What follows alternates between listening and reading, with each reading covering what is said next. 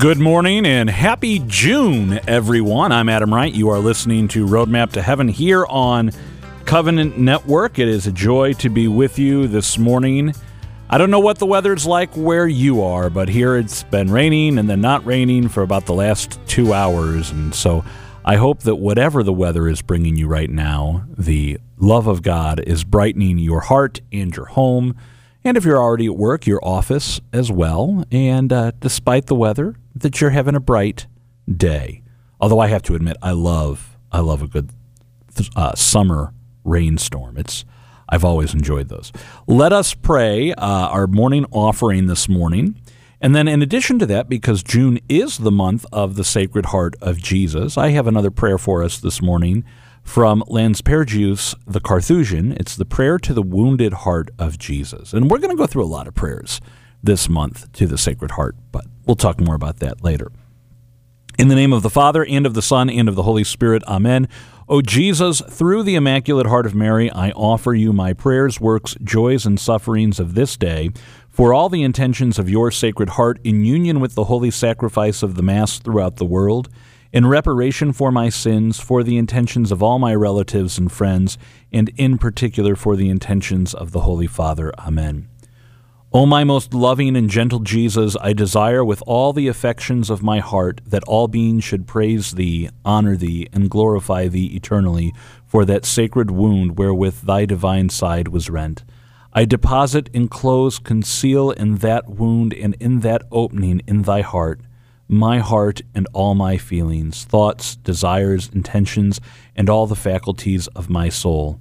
I entreat thee by the precious blood and water that flowed from thy most loving heart to take entire possession of me, that thou may guide me in all things, consume me in the burning fire of thy holy love, so that I may be so absorbed and transformed into thee that I may no longer be but one with thee. Amen. We dedicate all of our thoughts, words, and actions to the greater glory of God in the name of the Father, and of the Son, and of the Holy Spirit. Amen. Well, as we just mentioned, it is the month of the Sacred Heart. So many great feasts are going to happen this month. We have this coming Sunday, Pentecost, which is actually what we're going to spend most of the show talking about today. And then after that, we have Trinity Sunday. And then after that, we have Corpus Christi, the solemnity of the body and blood of our Lord. And then on the 24th, we have the Feast of the Most Sacred Heart of Jesus. You know, and it's just a month that is absolutely wonderful and filled with beautiful, beautiful feasts for us to celebrate. So, you know, it's fitting that we would change our prayer routine just a little bit to take into account the seasonal feasts that happen. You know, just as we change our prayer in the month of Lent, just as we, or not the month of Lent, the season of Lent, just as we changed our prayer in the month of May to increase our devotion to the Blessed Mother, this month we can change our prayer to increase our devotion to the Sacred Heart of her Son, our Lord Jesus Christ. And so how do we do that, right? That's the question before all of us. Well, it might be a good starting point to take one of these prayers. If you go on the internet, you know, and this is what I do to find these great prayers, and you just type in your search engine, prayers to the Sacred Heart, EWTN. You know, their website will come up, and there are all these wonderful prayers. I was just reading one, an offering of the hearts of Jesus and Mary, the salutation to the heart of Jesus and Mary, novena prayer to the Sacred Heart, which we've prayed several times on the show before, the prayer we just read, the prayer to the wounded heart of Jesus, act of consecration to the Sacred Heart, meditation, novena, and offering to the Sacred Heart, beads of the Sacred Heart. The list goes on. All these great prayers that you could start by adding one of those to your daily routine. I like this prayer we just prayed, the wounded heart, prayer to the wounded heart of Jesus, because it fits in very well with our morning offering. You know, the morning offering, the prayer we pray, is just one formula for that. You can pray the morning offering any number of ways. The whole point is to offer your day to our Lord. And even when we do that, how we've been praying it, O Jesus, through the Immaculate Heart of Mary, I offer you my prayers, works, joys, and sufferings of this day for all the intentions of your Sacred Heart. So even in that, we have devotion to the Sacred Heart. Now, beyond that, this Friday is First Friday, which is a wonderful, wonderful thing. And if you are not familiar with the devotion, it's simple. Our Lord asked St. Margaret Mary Alacoque to promote this devotion. He made several promises to her, but what we are asked to do is to go to Mass to receive Holy Communion in a worthy manner, which means you might need to get to confession if you're not in a state of grace.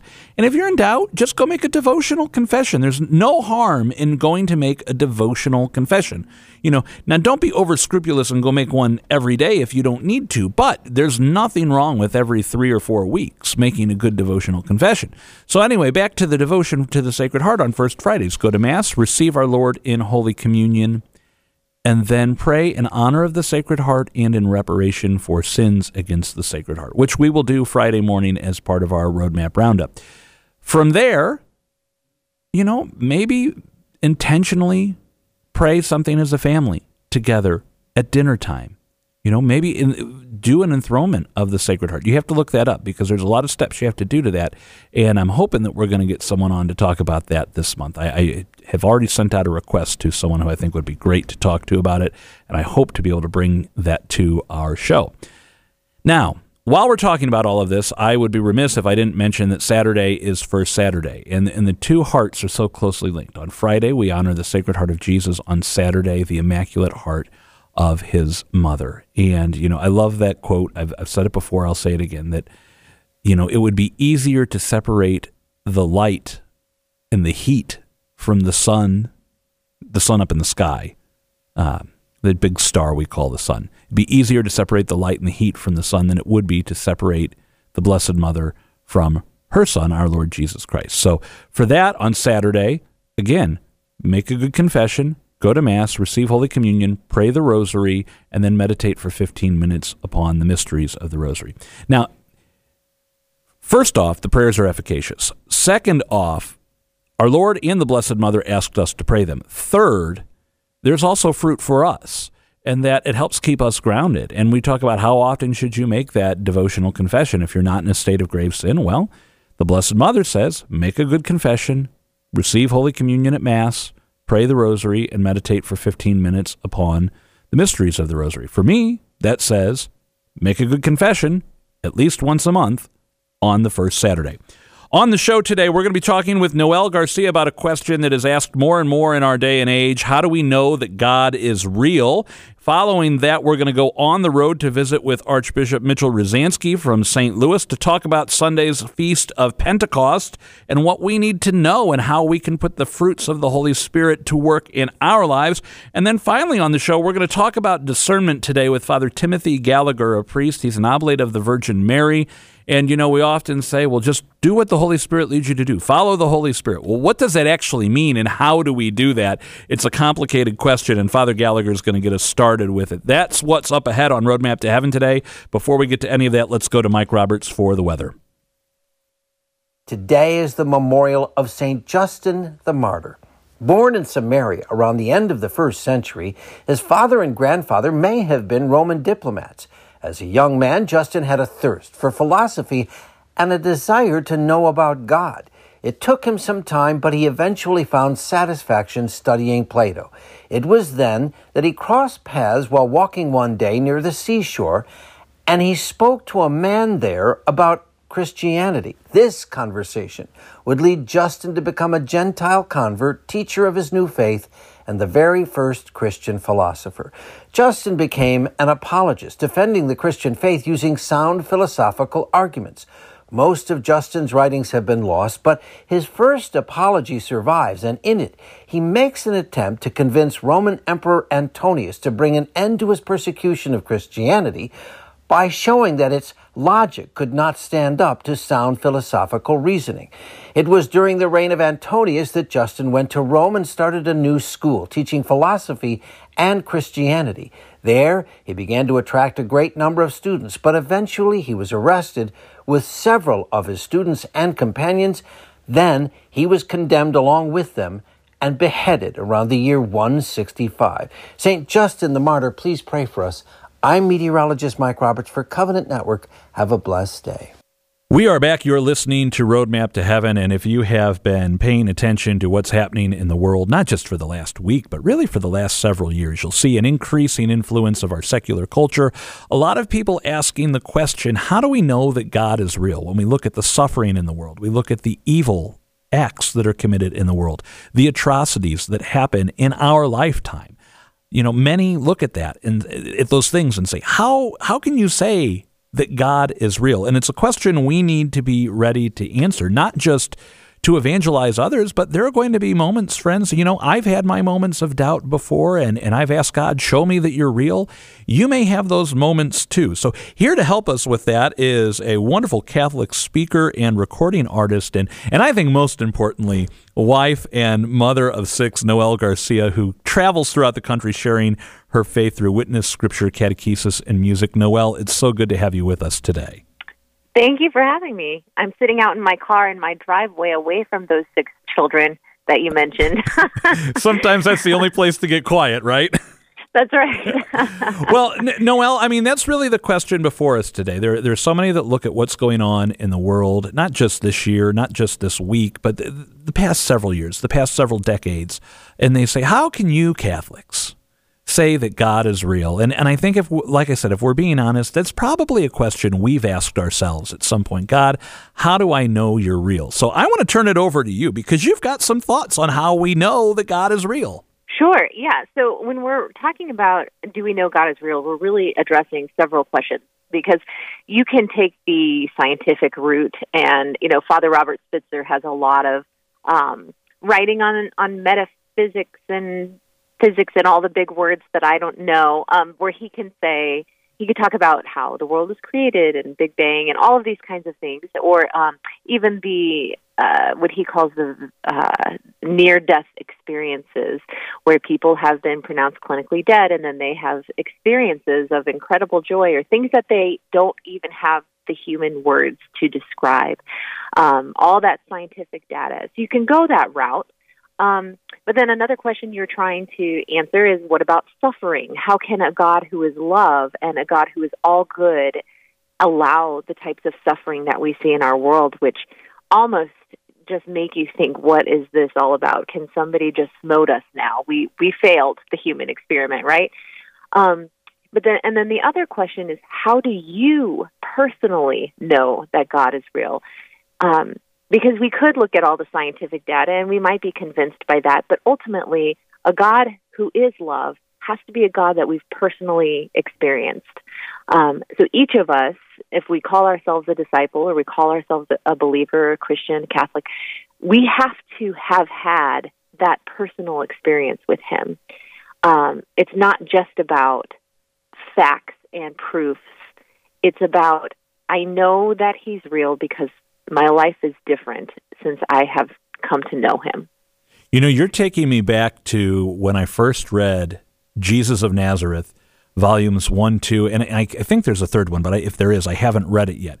But I go back to one of my spiritual all-stars, Pope Benedict XVI, who could write treatise after treatise and academic paper after academic paper about what our faith teaches about who God is and how we know God is real. But at its core, he would say that if we don't have exactly what you're saying, that relationship with Jesus, if we don't know who Jesus is, if we don't know who the Father is, if we don't know who the Holy Spirit is and how they are working together in our lives, that academic pursuit is worthless. It has no value if we don't actually know who God is and what he's doing in our lives. Right. I mean, it's, my husband and I, we like to joke that we met on CatholicChicks.com. We didn't. Actually, one time my husband and I we were sharing how we met. We did meet online on a Catholic dating website, but he throws out, yeah, I met my wife on CatholicChicks.com, and we were at a confirmation retreat, and all these teenage boys come up with their phones. They're like, there's no such thing as CatholicChicks.com. I said, David, stop saying this. But he says, we read each other's profile. We'd had a chance to send emails back and forth, and we even had a chance to talk on the phone. But that's no substitute for actually being in the same room, talking to each other. It's not just a head knowledge. It has to be an experience. We couldn't have progressed in our relationship until we actually had met face to face. And that's one of the things that's amazing about being Catholic is that we have the sacraments, that God knows that we need to see him face to face. We need to hear him. We need to experience him. We're not just spirits, but we are body and soul, and we can encounter him in the sacraments in a physical and spiritual way. And so being able to move from, I've heard about God, I've heard about Jesus, he seems like a nice guy, to a powerful experience of him and getting to know him, getting to know how he speaks to you individually. And it's different for other people, right? Because he knows that we're different and we're individuals and he created us. Getting to that point where he becomes not just somebody you know about, but somebody you are in a relationship with is the journey of a disciple. But it's easy for us to forget those experiences. I was listening to the Bible in a Year with Father Mike, and we were going through the journey of the Israelites in the desert and how quickly they all forgot the miracles that God had done in their lives. And I was thinking to myself, when the next suffering comes up or the next hard thing, I forget everything that God has done in my life up until that point. And I'm like, you've abandoned me. Where are you? And just trying to keep in mind as part of an active part of our prayer life, those experiences that you knew God was real in this moment. Why did you forget now? Exactly. Well, friends, we have an important feast coming up this weekend, the Feast of Pentecost. And in the Feast of Pentecost, we recall when our Lord gave the Holy Spirit to the apostles and how they went out and changed the world, and how you and I receive those exact same gifts in what? Our confirmation. As Noelle said, God reveals himself to us so that we can know him through the sacraments. So when we come back from this break, we are going to actually be talking with Archbishop Mitchell Rozanski about how we can put those gifts into play in our own lives and how we can use them. We're also going to be talking later in the show with Father Timothy Gallagher about discernment of spirits and how we can discern where the Holy Spirit is leading us. But before we go to the break, I do want to say thank you to Noelle for being with us this morning. And if you'd like to hear more from Noelle and you're going to be in the Westphalia, Missouri area, she's actually going to be there on Sunday, June 5th and Monday, June 6th. There's an event for adults and young adults the afternoon of June 5th and for youth and young adults on Monday evening, June 6th. For more information on this, you want to go to stjosephwestphalia.org. That's stjoseph, WESTPHALIA.org, stjosephwestphalia.org. Noelle, thanks again for being with us today. Our best to David and to your kids. Friends, we're going to take a break. Don't go anywhere. It is always a joy to be at the Cardinal Regali Center talking with Archbishop Mitchell Rozanski of the Archdiocese of St. Louis. Archbishop, it's good to be with you again today. Adam, thank you for the opportunity. Great to be with you. We are getting ready for Pentecost, and as we begin, I'd like to read this passage from the Acts of the Apostles. When the time for Pentecost was fulfilled, they were all in one place together, and suddenly there came from the sky a noise like a strong driving wind, and it filled the entire house in which they were. Then there appeared to them tongues as of fire, which parted and came to rest on each of them. And they were all filled with the Holy Spirit and began to speak in different tongues as the Spirit enabled them to proclaim. Now that's from Acts chapter 2, verses 1 through 4, and it's an account of what happened to the apostles in the early church, but it's still relevant today. What is the first thing that comes to your mind when you recall this passage? The one thing that really strikes me is that the good news could not be locked in a room. That when the Holy Spirit came, the news of the resurrection had to be told. It was something that had to be shared with others.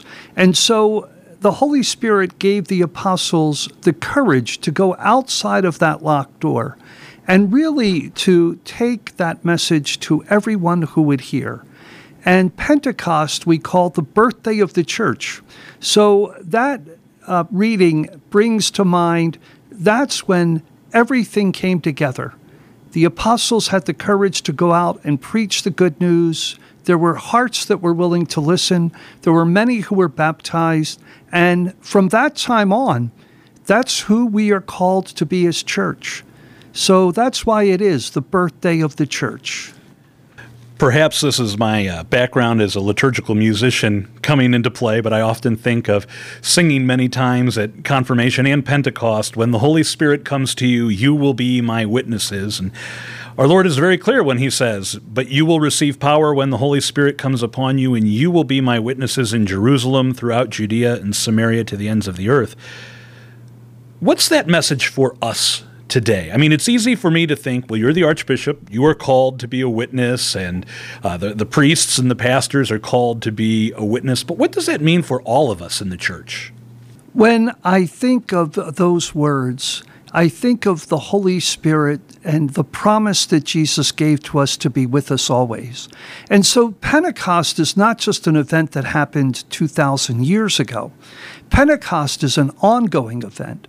And we as the church throughout the world really celebrate the gifts of the Holy Spirit given to us, Jesus' promise fulfilled in his resurrection and his sending of the Holy Spirit, that we can carry on his mission in the world. Pope Francis, in so many ways, reminds us of how Jesus has commissioned us to go forth and bring that gospel message. And so the Holy Spirit gives us the courage, the strength to witness to what we believe, that Jesus indeed has died, is risen, and will come again. And we're called to carry on his ministry until he returns. We have a very diverse listening audience, everything from metropolitan to suburban to rural listeners. And as we look around, I think the follow-up question to that is, where are we called to witness, and who are we called to witness to? I know in the life of the church right now, this is a very big question with the Synod in Rome, with all things new here in St. Louis. But as we look around our local community, where am I called to go? Jesus said to the disciples, go into the whole world and preach the good news and baptize all nations in the name of the Father and of the Son and of the Holy Spirit. And that commission that Jesus gave to his apostles really comes to each one of us. The Holy Spirit that was given to the apostles at Pentecost is the same Spirit that's given to us. So that evangelizing mission is really placed and entrusted to us. So we are called to be his witnesses everywhere we go. And some people don't believe that others look at our example, but you would be surprised how many people watch for our example as Catholics, as to what we say and do, how we react to different situations, how we treat others. Our witness is very powerful, and so we are called to bring that good news everywhere. Maybe not speaking about it all the time, but by the witness of our lives. So the way we treat those around us in line at the supermarket, or if we're out on an evening walk through the neighborhood and we pass by a neighbor, that's the mission field we're called to witness in? And the church parking lot, too. All right, and the church parking lot, too. I love it. Now, we've mentioned a few times the gifts of the Holy Spirit, and just to recap for those who are saying, oh yeah, gifts of the Holy Spirit, we've talked about this before, the handy acronym WUCPUF: wisdom, understanding, counsel, knowledge, piety, fortitude, and fear of the Lord. If I'm honest, Archbishop, I would have to say that sometimes I forget I've been given these gifts. I think back many years ago, Bishop Paul Ziffel confirmed me at St. Francis of Assisi Church down in Oakville, and I received those gifts. What would you say to our listeners about the importance of turning to these gifts of the Holy Spirit and how we can use them in our daily lives? First of all, we have to believe that when we are given those sevenfold gifts of the Spirit, that it is Jesus himself who commissions us to use those gifts of the Spirit. And so if we remember that each and every day in prayer, as we go about our daily routines, that's when those gifts of the Holy Spirit come in, particularly for our young people in discerning their vocation in life, in asking God to give to them the wisdom to set before them, where is God calling them to go? Where is God calling them to be his witnesses? And that is for all of us. Jesus asks us each day to use those gifts wisely, whether we're conscious of them or thinking of them, or whether or not, those gifts are still with us. Remember, they're gifts. They're given. They're given freely by God to each one of us. It's up to us to use those gifts that God has given to us.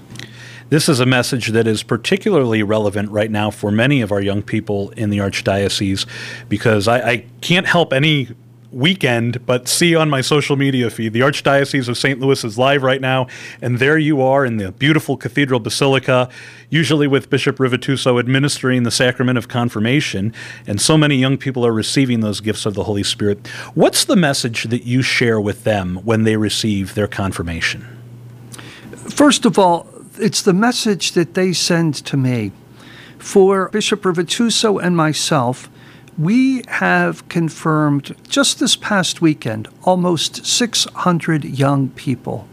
And what a powerful witness it is to see those young people in our Cathedral Basilica with their families and their pastors and their priests and those who are on their parish staffs being there supporting them in this rite of confirmation.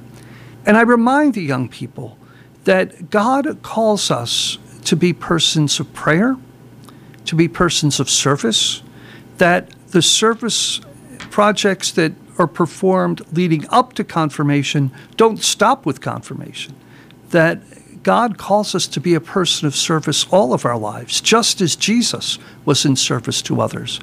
And thirdly, and I think very, very importantly, along with prayer and service, is that learning about our faith does not stop merely because we're confirmed. Our faith is so deep, so rich, that we can learn something new each and every day. So a person who knows his or her faith can live his or her faith, and that's so important. Prayer, service, and learning. We mentioned it's easy to think of you as someone called to go and witness to the world, as a successor to the apostles, which I can imagine that must be a weight around your shoulders or on your shoulders sometimes to think that you are a successor of the apostles. But really, I imagine the decisions you face might be different than the ones I face. But when I look at where am I going to send my children to school, what am I going to do to provide for them? Should I take this new job opportunity? Not that I have one right now, just to be clear, but I've been in that position before. And perhaps several of our listeners are asking those same weighty questions in life that can have big impacts not just on themselves, but on their families, those around them. And perhaps I think of a stone in the lake with the wake circling out and spreading even more. How do you call upon the Holy Spirit when you are faced with tough decisions or decisions you know will impact a great number of people? I begin each day with my time before the Blessed Sacrament in prayer. And that's where I go to the well to get that strength, that energy, that wisdom. It's in prayer before our Lord in the Blessed Sacrament. And I think each of us, as committed Catholics, are called to be a people of prayer. So there's where it starts, really. That's the impetus for the day, to be with the Lord, to present myself to the Lord, to ask the Lord to be with me throughout the day in all of my decisions. And from there, then the energy is renewed to go out into the mission field, to make those decisions, to know that the grace of the Holy Spirit is with me, and relying on that grace, that even in those difficult decisions, knowing that that grace is there, those decisions can be made. Finally, I would like to ask, how do you hope the Holy Spirit will guide the Archdiocese as we move forward in the next phase of all things new? I know we're just recently wrapped up the survey portion of things, and there's going to be the evaluation of the answers from the surveys.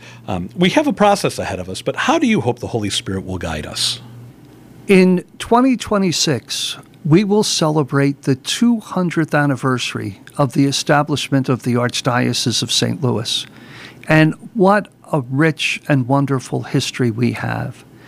But as a people of God, we know we cannot rely merely on history, that the Church is dynamic. The Church is ever new, as Pope Benedict reminded us. The Church is ever young. And so we all need renewal. And that's why Jesus has sent to us the Holy Spirit to renew the church. And as we approach our 200th anniversary with All Things New, we look back on our rich history, but we also say, how do we present the gospel today? Perhaps to a world that is much more secularized than it was in the past 200 years. Perhaps in a world that's much more skeptical about church and about authority and how authority is exercised. All Things New is a call to, first of all, renew ourselves individually in our faith. And in being renewed individually, how do we then make our faith real for others? So it's not only a diocesan process, it's a personal process. And I thank all of those who have taken the time to fill out the Disciple Maker Index and to fill out our Catholic Schools survey, because that really helps us in discerning what the future is about. Pope Francis has begun the Synod on synodality. And synodality is all about discernment, listening to the promptings of the Spirit, seeing which direction the Spirit wishes to lead us. And so I pray that for our Church of St. Louis, we're always open to those promptings of the Spirit and doing whatever we can to bring Christ's message of renewal and hope, especially to those who need to hear that message, and welcome them into our church. Well, now I feel the weight upon my shoulders, too. How is Adam Wright going to go out and share the good news of the gospel and witness to others in the faith? Archbishop, I would like to thank you for this time you've spent with us and our listeners today. Could I ask you to offer a prayer? Certainly. In the name of the Father, and of the Son, and of the Holy Spirit. Amen. Loving and gracious God, as we continue the celebration of the resurrection of your Son, as we look forward to that celebration of Pentecost, the great birthday of your church, renew our hearts so that we, like those first apostles, may follow your will in bringing your words to others. Lead us in those paths of truth and peace that only the Holy Spirit can give. For in following the promptings of the Spirit, do we know your will, and can we bring your message of life, of peace, of hope to others? For we pray this through Jesus, your Son, Lord and Savior, forever and ever. In the name of the Father, and of the Son, and of the Holy Spirit. Amen. You're listening to Roadmap to Heaven this Wednesday morning, June 1st. When we come back, Father Timothy Gallagher will join us by phone, and we will be talking about how we can discern what the Holy Spirit is trying to tell us. Stay tuned. Welcome back. You're listening to Roadmap to Heaven here on Covenant Network. We have all been faced with big decisions in our life, and I'm not talking about where we're going out for dinner on Saturday evening or what day we want to go to the baseball game or something like that. I'm talking about those questions. Should I leave my job to take this new job opportunity?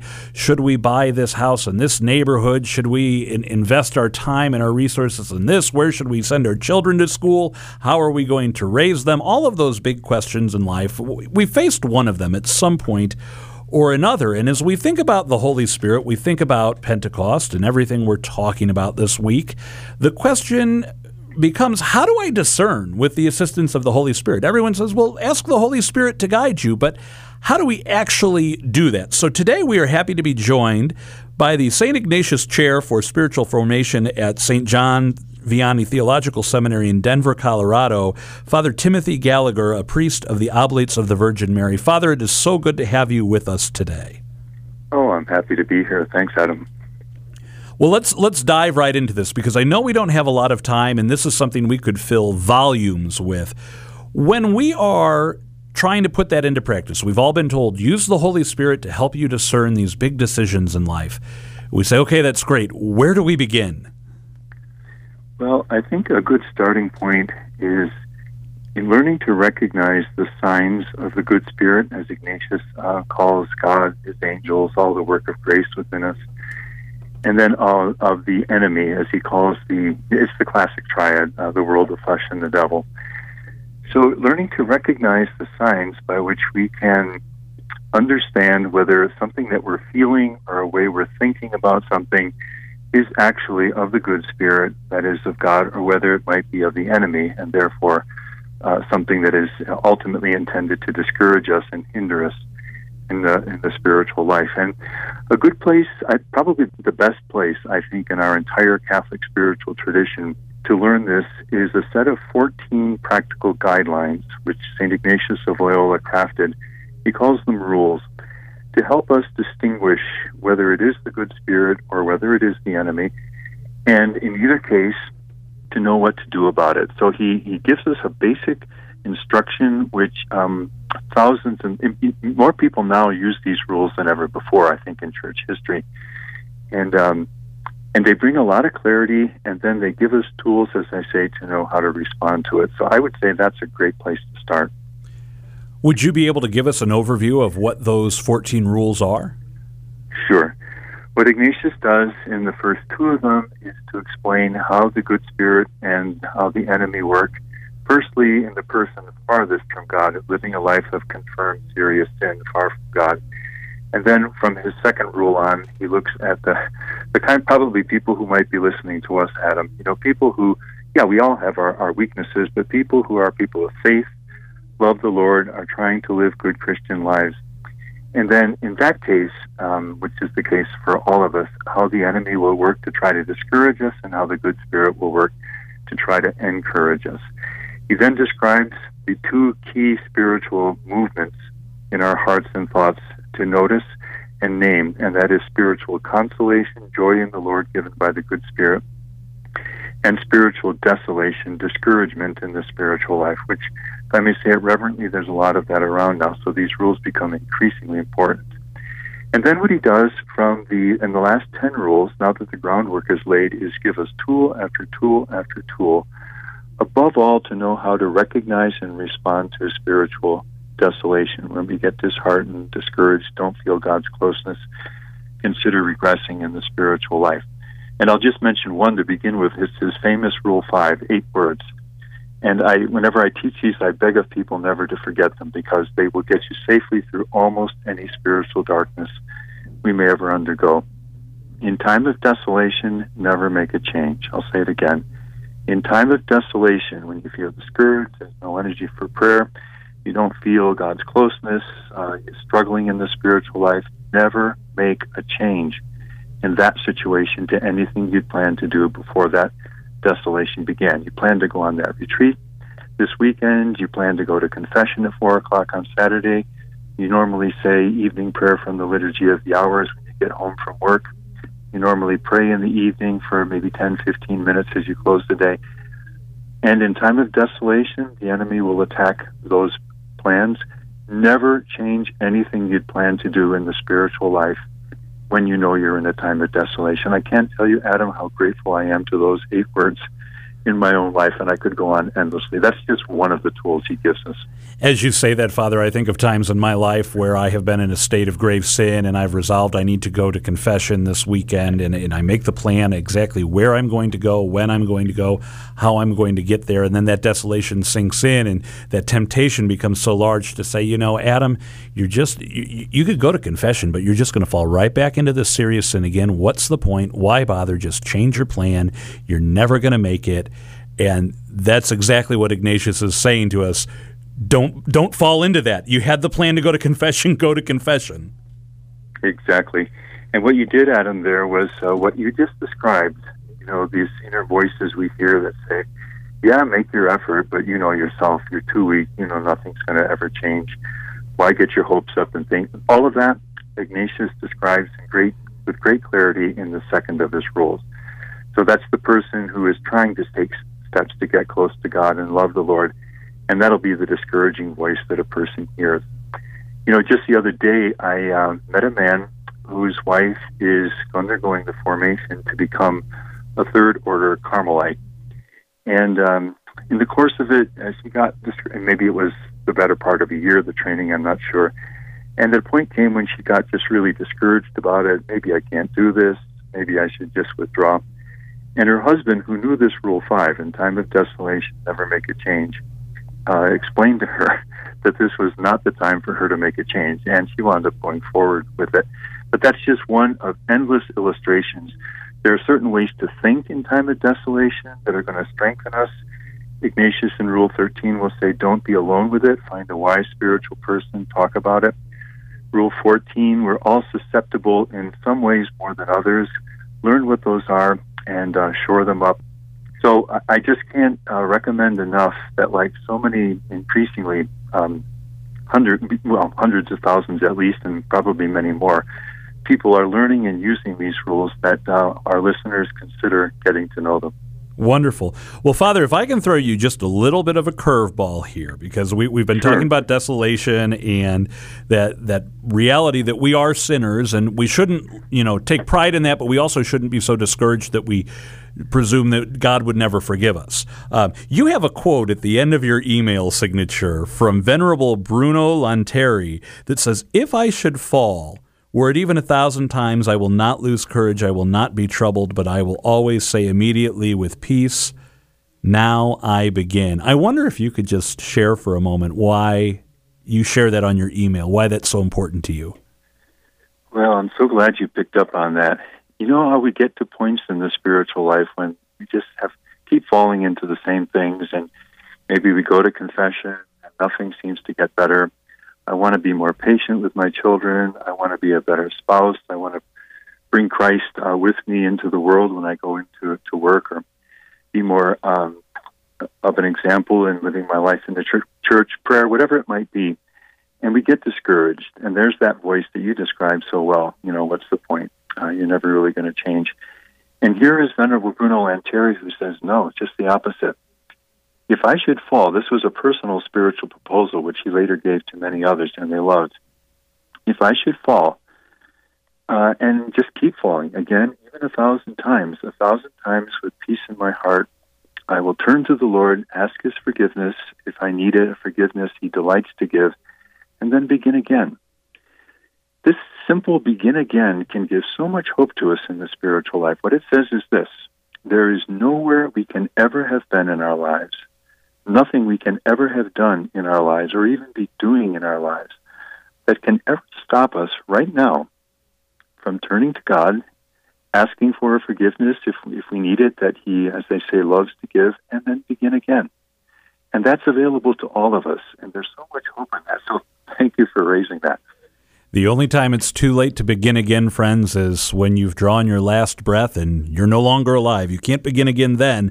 So every time you fall into that trap of sin in this life, reach out to the Lord for his grace and begin again. Father, this has been a beautiful conversation for us today. As we've said, we could fill show after show after show talking about this, but we don't have the time this morning. So could I ask, is there a place our listeners could go to find more materials on Ignatian spirituality, these 14 rules, and some of the things you've shared with us today? Sure. I'll mention two resources. One is the Discerning Hearts website or app. It's a free resource and well worth getting to know. And if you download the app, let's say, and tap on spiritual formation, my name will come up, tap on that. And I have a number of series on discernment there, one of which is entitled Discernment of Spirits, and that would be the one where we deal with these 14 rules. I think it's 16 half-hour podcasts. And then I've done a number of books on this too, which you can find on my website, which is just FR for Father, frtimothygallagher.org, and everything is given there. Wonderful. Father, could I ask you to close us out with a prayer? Sure. Heavenly Father, Lord Jesus, Holy Spirit, we lift up our hearts in praise and gratitude and blessing. And we ask that you pour out your love and grace upon these words we have shared and listened to, and make them fruitful in our hearts. And Mary, we lift up this prayer through all the tenderness and love of your mother's heart. Amen. Amen. Father Timothy Gallagher, thank you so much for being with us this morning. You're listening to Roadmap to Heaven. Let's go to Mike Roberts for one more check of the weather, and then Patty Schneier will join us for our daily dose of encouragement. Yesterday, we talked about the uniqueness of where the inspiration of the Holy Spirit might lead each of us. Today, we continue to talk about following the inspiration of the Holy Spirit here on the Daily Dose of Encouragement. Well, we are unpacking a little book. It's a short read. It's a great read by Father Jacques Philippe. It's called In the School of the Holy Spirit, about learning to be open to receive the inspirations of the Holy Spirit. So he says this in his book: inspirations from the Holy Spirit are not an optional extra in the spiritual life. It is a matter of greatest importance to welcome them into our lives. So then the question becomes, so what's going to enable us to let the inspiration of the Holy Spirit take place in us? How can we how do we get them? I guess is the best question. How can I get these inspirations of the Holy Spirit? How can I recognize them? How can I put them into practice?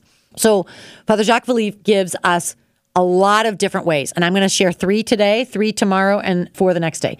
First of all, he says this: practice praise and thanksgiving. It's gratitude. When we are grateful for the graces and the inspirations that he's already given us, when someone is grateful, well, then you want to give that person more. So just start by being grateful for the inspirations you have received from the Holy Spirit in your life. Secondly, he says, you got to desire and ask for them. Come right out and ask for the inspiration of the Holy Spirit. Lord, I need your help. I need inspiration from the Holy Spirit. Again, pray for those 7 gifts of the Holy Spirit. Come out and ask and desire the Holy Spirit to inspire you. Thirdly, he says we got to resolve to refuse God nothing. Meaning, if he gives us an inspiration, we have to say, okay, Lord, if you give me an inspiration, I will follow it. Determine to obey God in all things, whether it's a big thing or a small thing. It could be the tiniest little thing of do this today, don't do that. Maybe you need to say this to this person. Just be inspired to whatever the Holy Spirit, you feel the Holy Spirit leading you. Say, okay, Lord, I'm not going to refuse you. I'm going to follow through. Those are the first 3 ways that we can enable the Holy Spirit to start acting in our life. Patty, you make me think of the times I'm trying to take my children somewhere, and I know that where we're going is a good place, but they doubt and say, I don't want to go with you there, Dad. I don't want to follow you there. But for us, we have to practice that ourselves, to follow wherever the inspiration of the Holy Spirit is leading us. I look forward to the next 3 things tomorrow.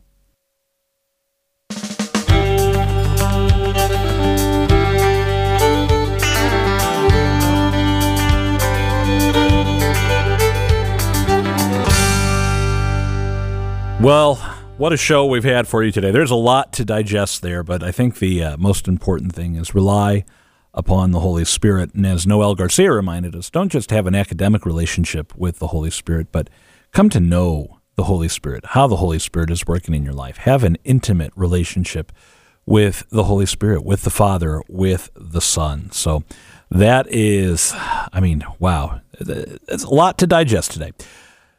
One last reminder this morning that Friday is First Friday, so start planning now. Where are you going to go to Mass? Do you need to go to confession before you go to Mass? When are you going to do that? Do you have time to do that today? If not, do you need to go tomorrow morning? Is there morning confession at your parish? If not tomorrow morning, what about Friday morning? Now, I like to err on the side of caution to say, I'm going to plan, if I need to go, I'm going to plan to go today, and if I can't go today, then I have tomorrow morning as a backup, and then if something really falls apart, then I'll go Friday morning. I don't like to plan on, I'll just go Friday morning, because what happens if you're running late? What happens if you get stuck in traffic? You want to have that plan. You want to be prepared. So have that plan. Friday, go to Mass, receive our Lord worthily in Holy Communion, which means you got to go to confession if you need to, and then pray in honor of the Sacred Heart or in reparation for sins against the Sacred Heart, or, as I like to do, both. Saturday, same thing. First Saturday devotion. Make a good confession, and you can go to confession once this week for both. You don't have to go to confession twice, 2 days apart. One confession in proximity. Receive Holy Communion on Saturday, pray the Rosary, meditate for 15 minutes upon the mysteries of the Rosary in honor of the Immaculate Heart of our Blessed Mother. Now, with everything going on, I do want to put something on your radar screen, a little save the date, if you will. Next month, July, I know, it's weird to think we're already talking about July 8th through 10th, the Relics of St. Bernadette are touring through the United States. And I hate to say it like that, but I don't have another way to say it. They're traveling through the United States, visiting 32 parishes and 26 dioceses, and they will be here in St. Louis at the Old Cathedral and the Cardinal Regali Center, July 8th through 10th. We'll be talking about that a little bit later on this month, but for now, save the date, July 8th through 10th, an opportunity to venerate the relics of St. Bernadette. Let's pray. In the name of the Father, and of the Son, and of the Holy Spirit. Amen. All glory be to the Father, and to the Son, and to the Holy Spirit, as it was in the beginning, is now, and ever shall be, world without end. Amen. O Sacred Heart of Jesus, I place my trust in you. O Sacred Heart of Jesus, I believe in your love for me. In the name of the Father, and of the Son, and of the Holy Spirit. Amen. I want to thank Noelle, Garcia, Father Gallagher, and Archbishop Rozanski for taking the time to be with us this morning. Friday's Roadmap Roundup Friday, we'll be talking about Pentecost and more. Until then, for Covenant Network, I'm Adam Wright. You've been listening to Roadmap to Heaven. Pray your rosary today.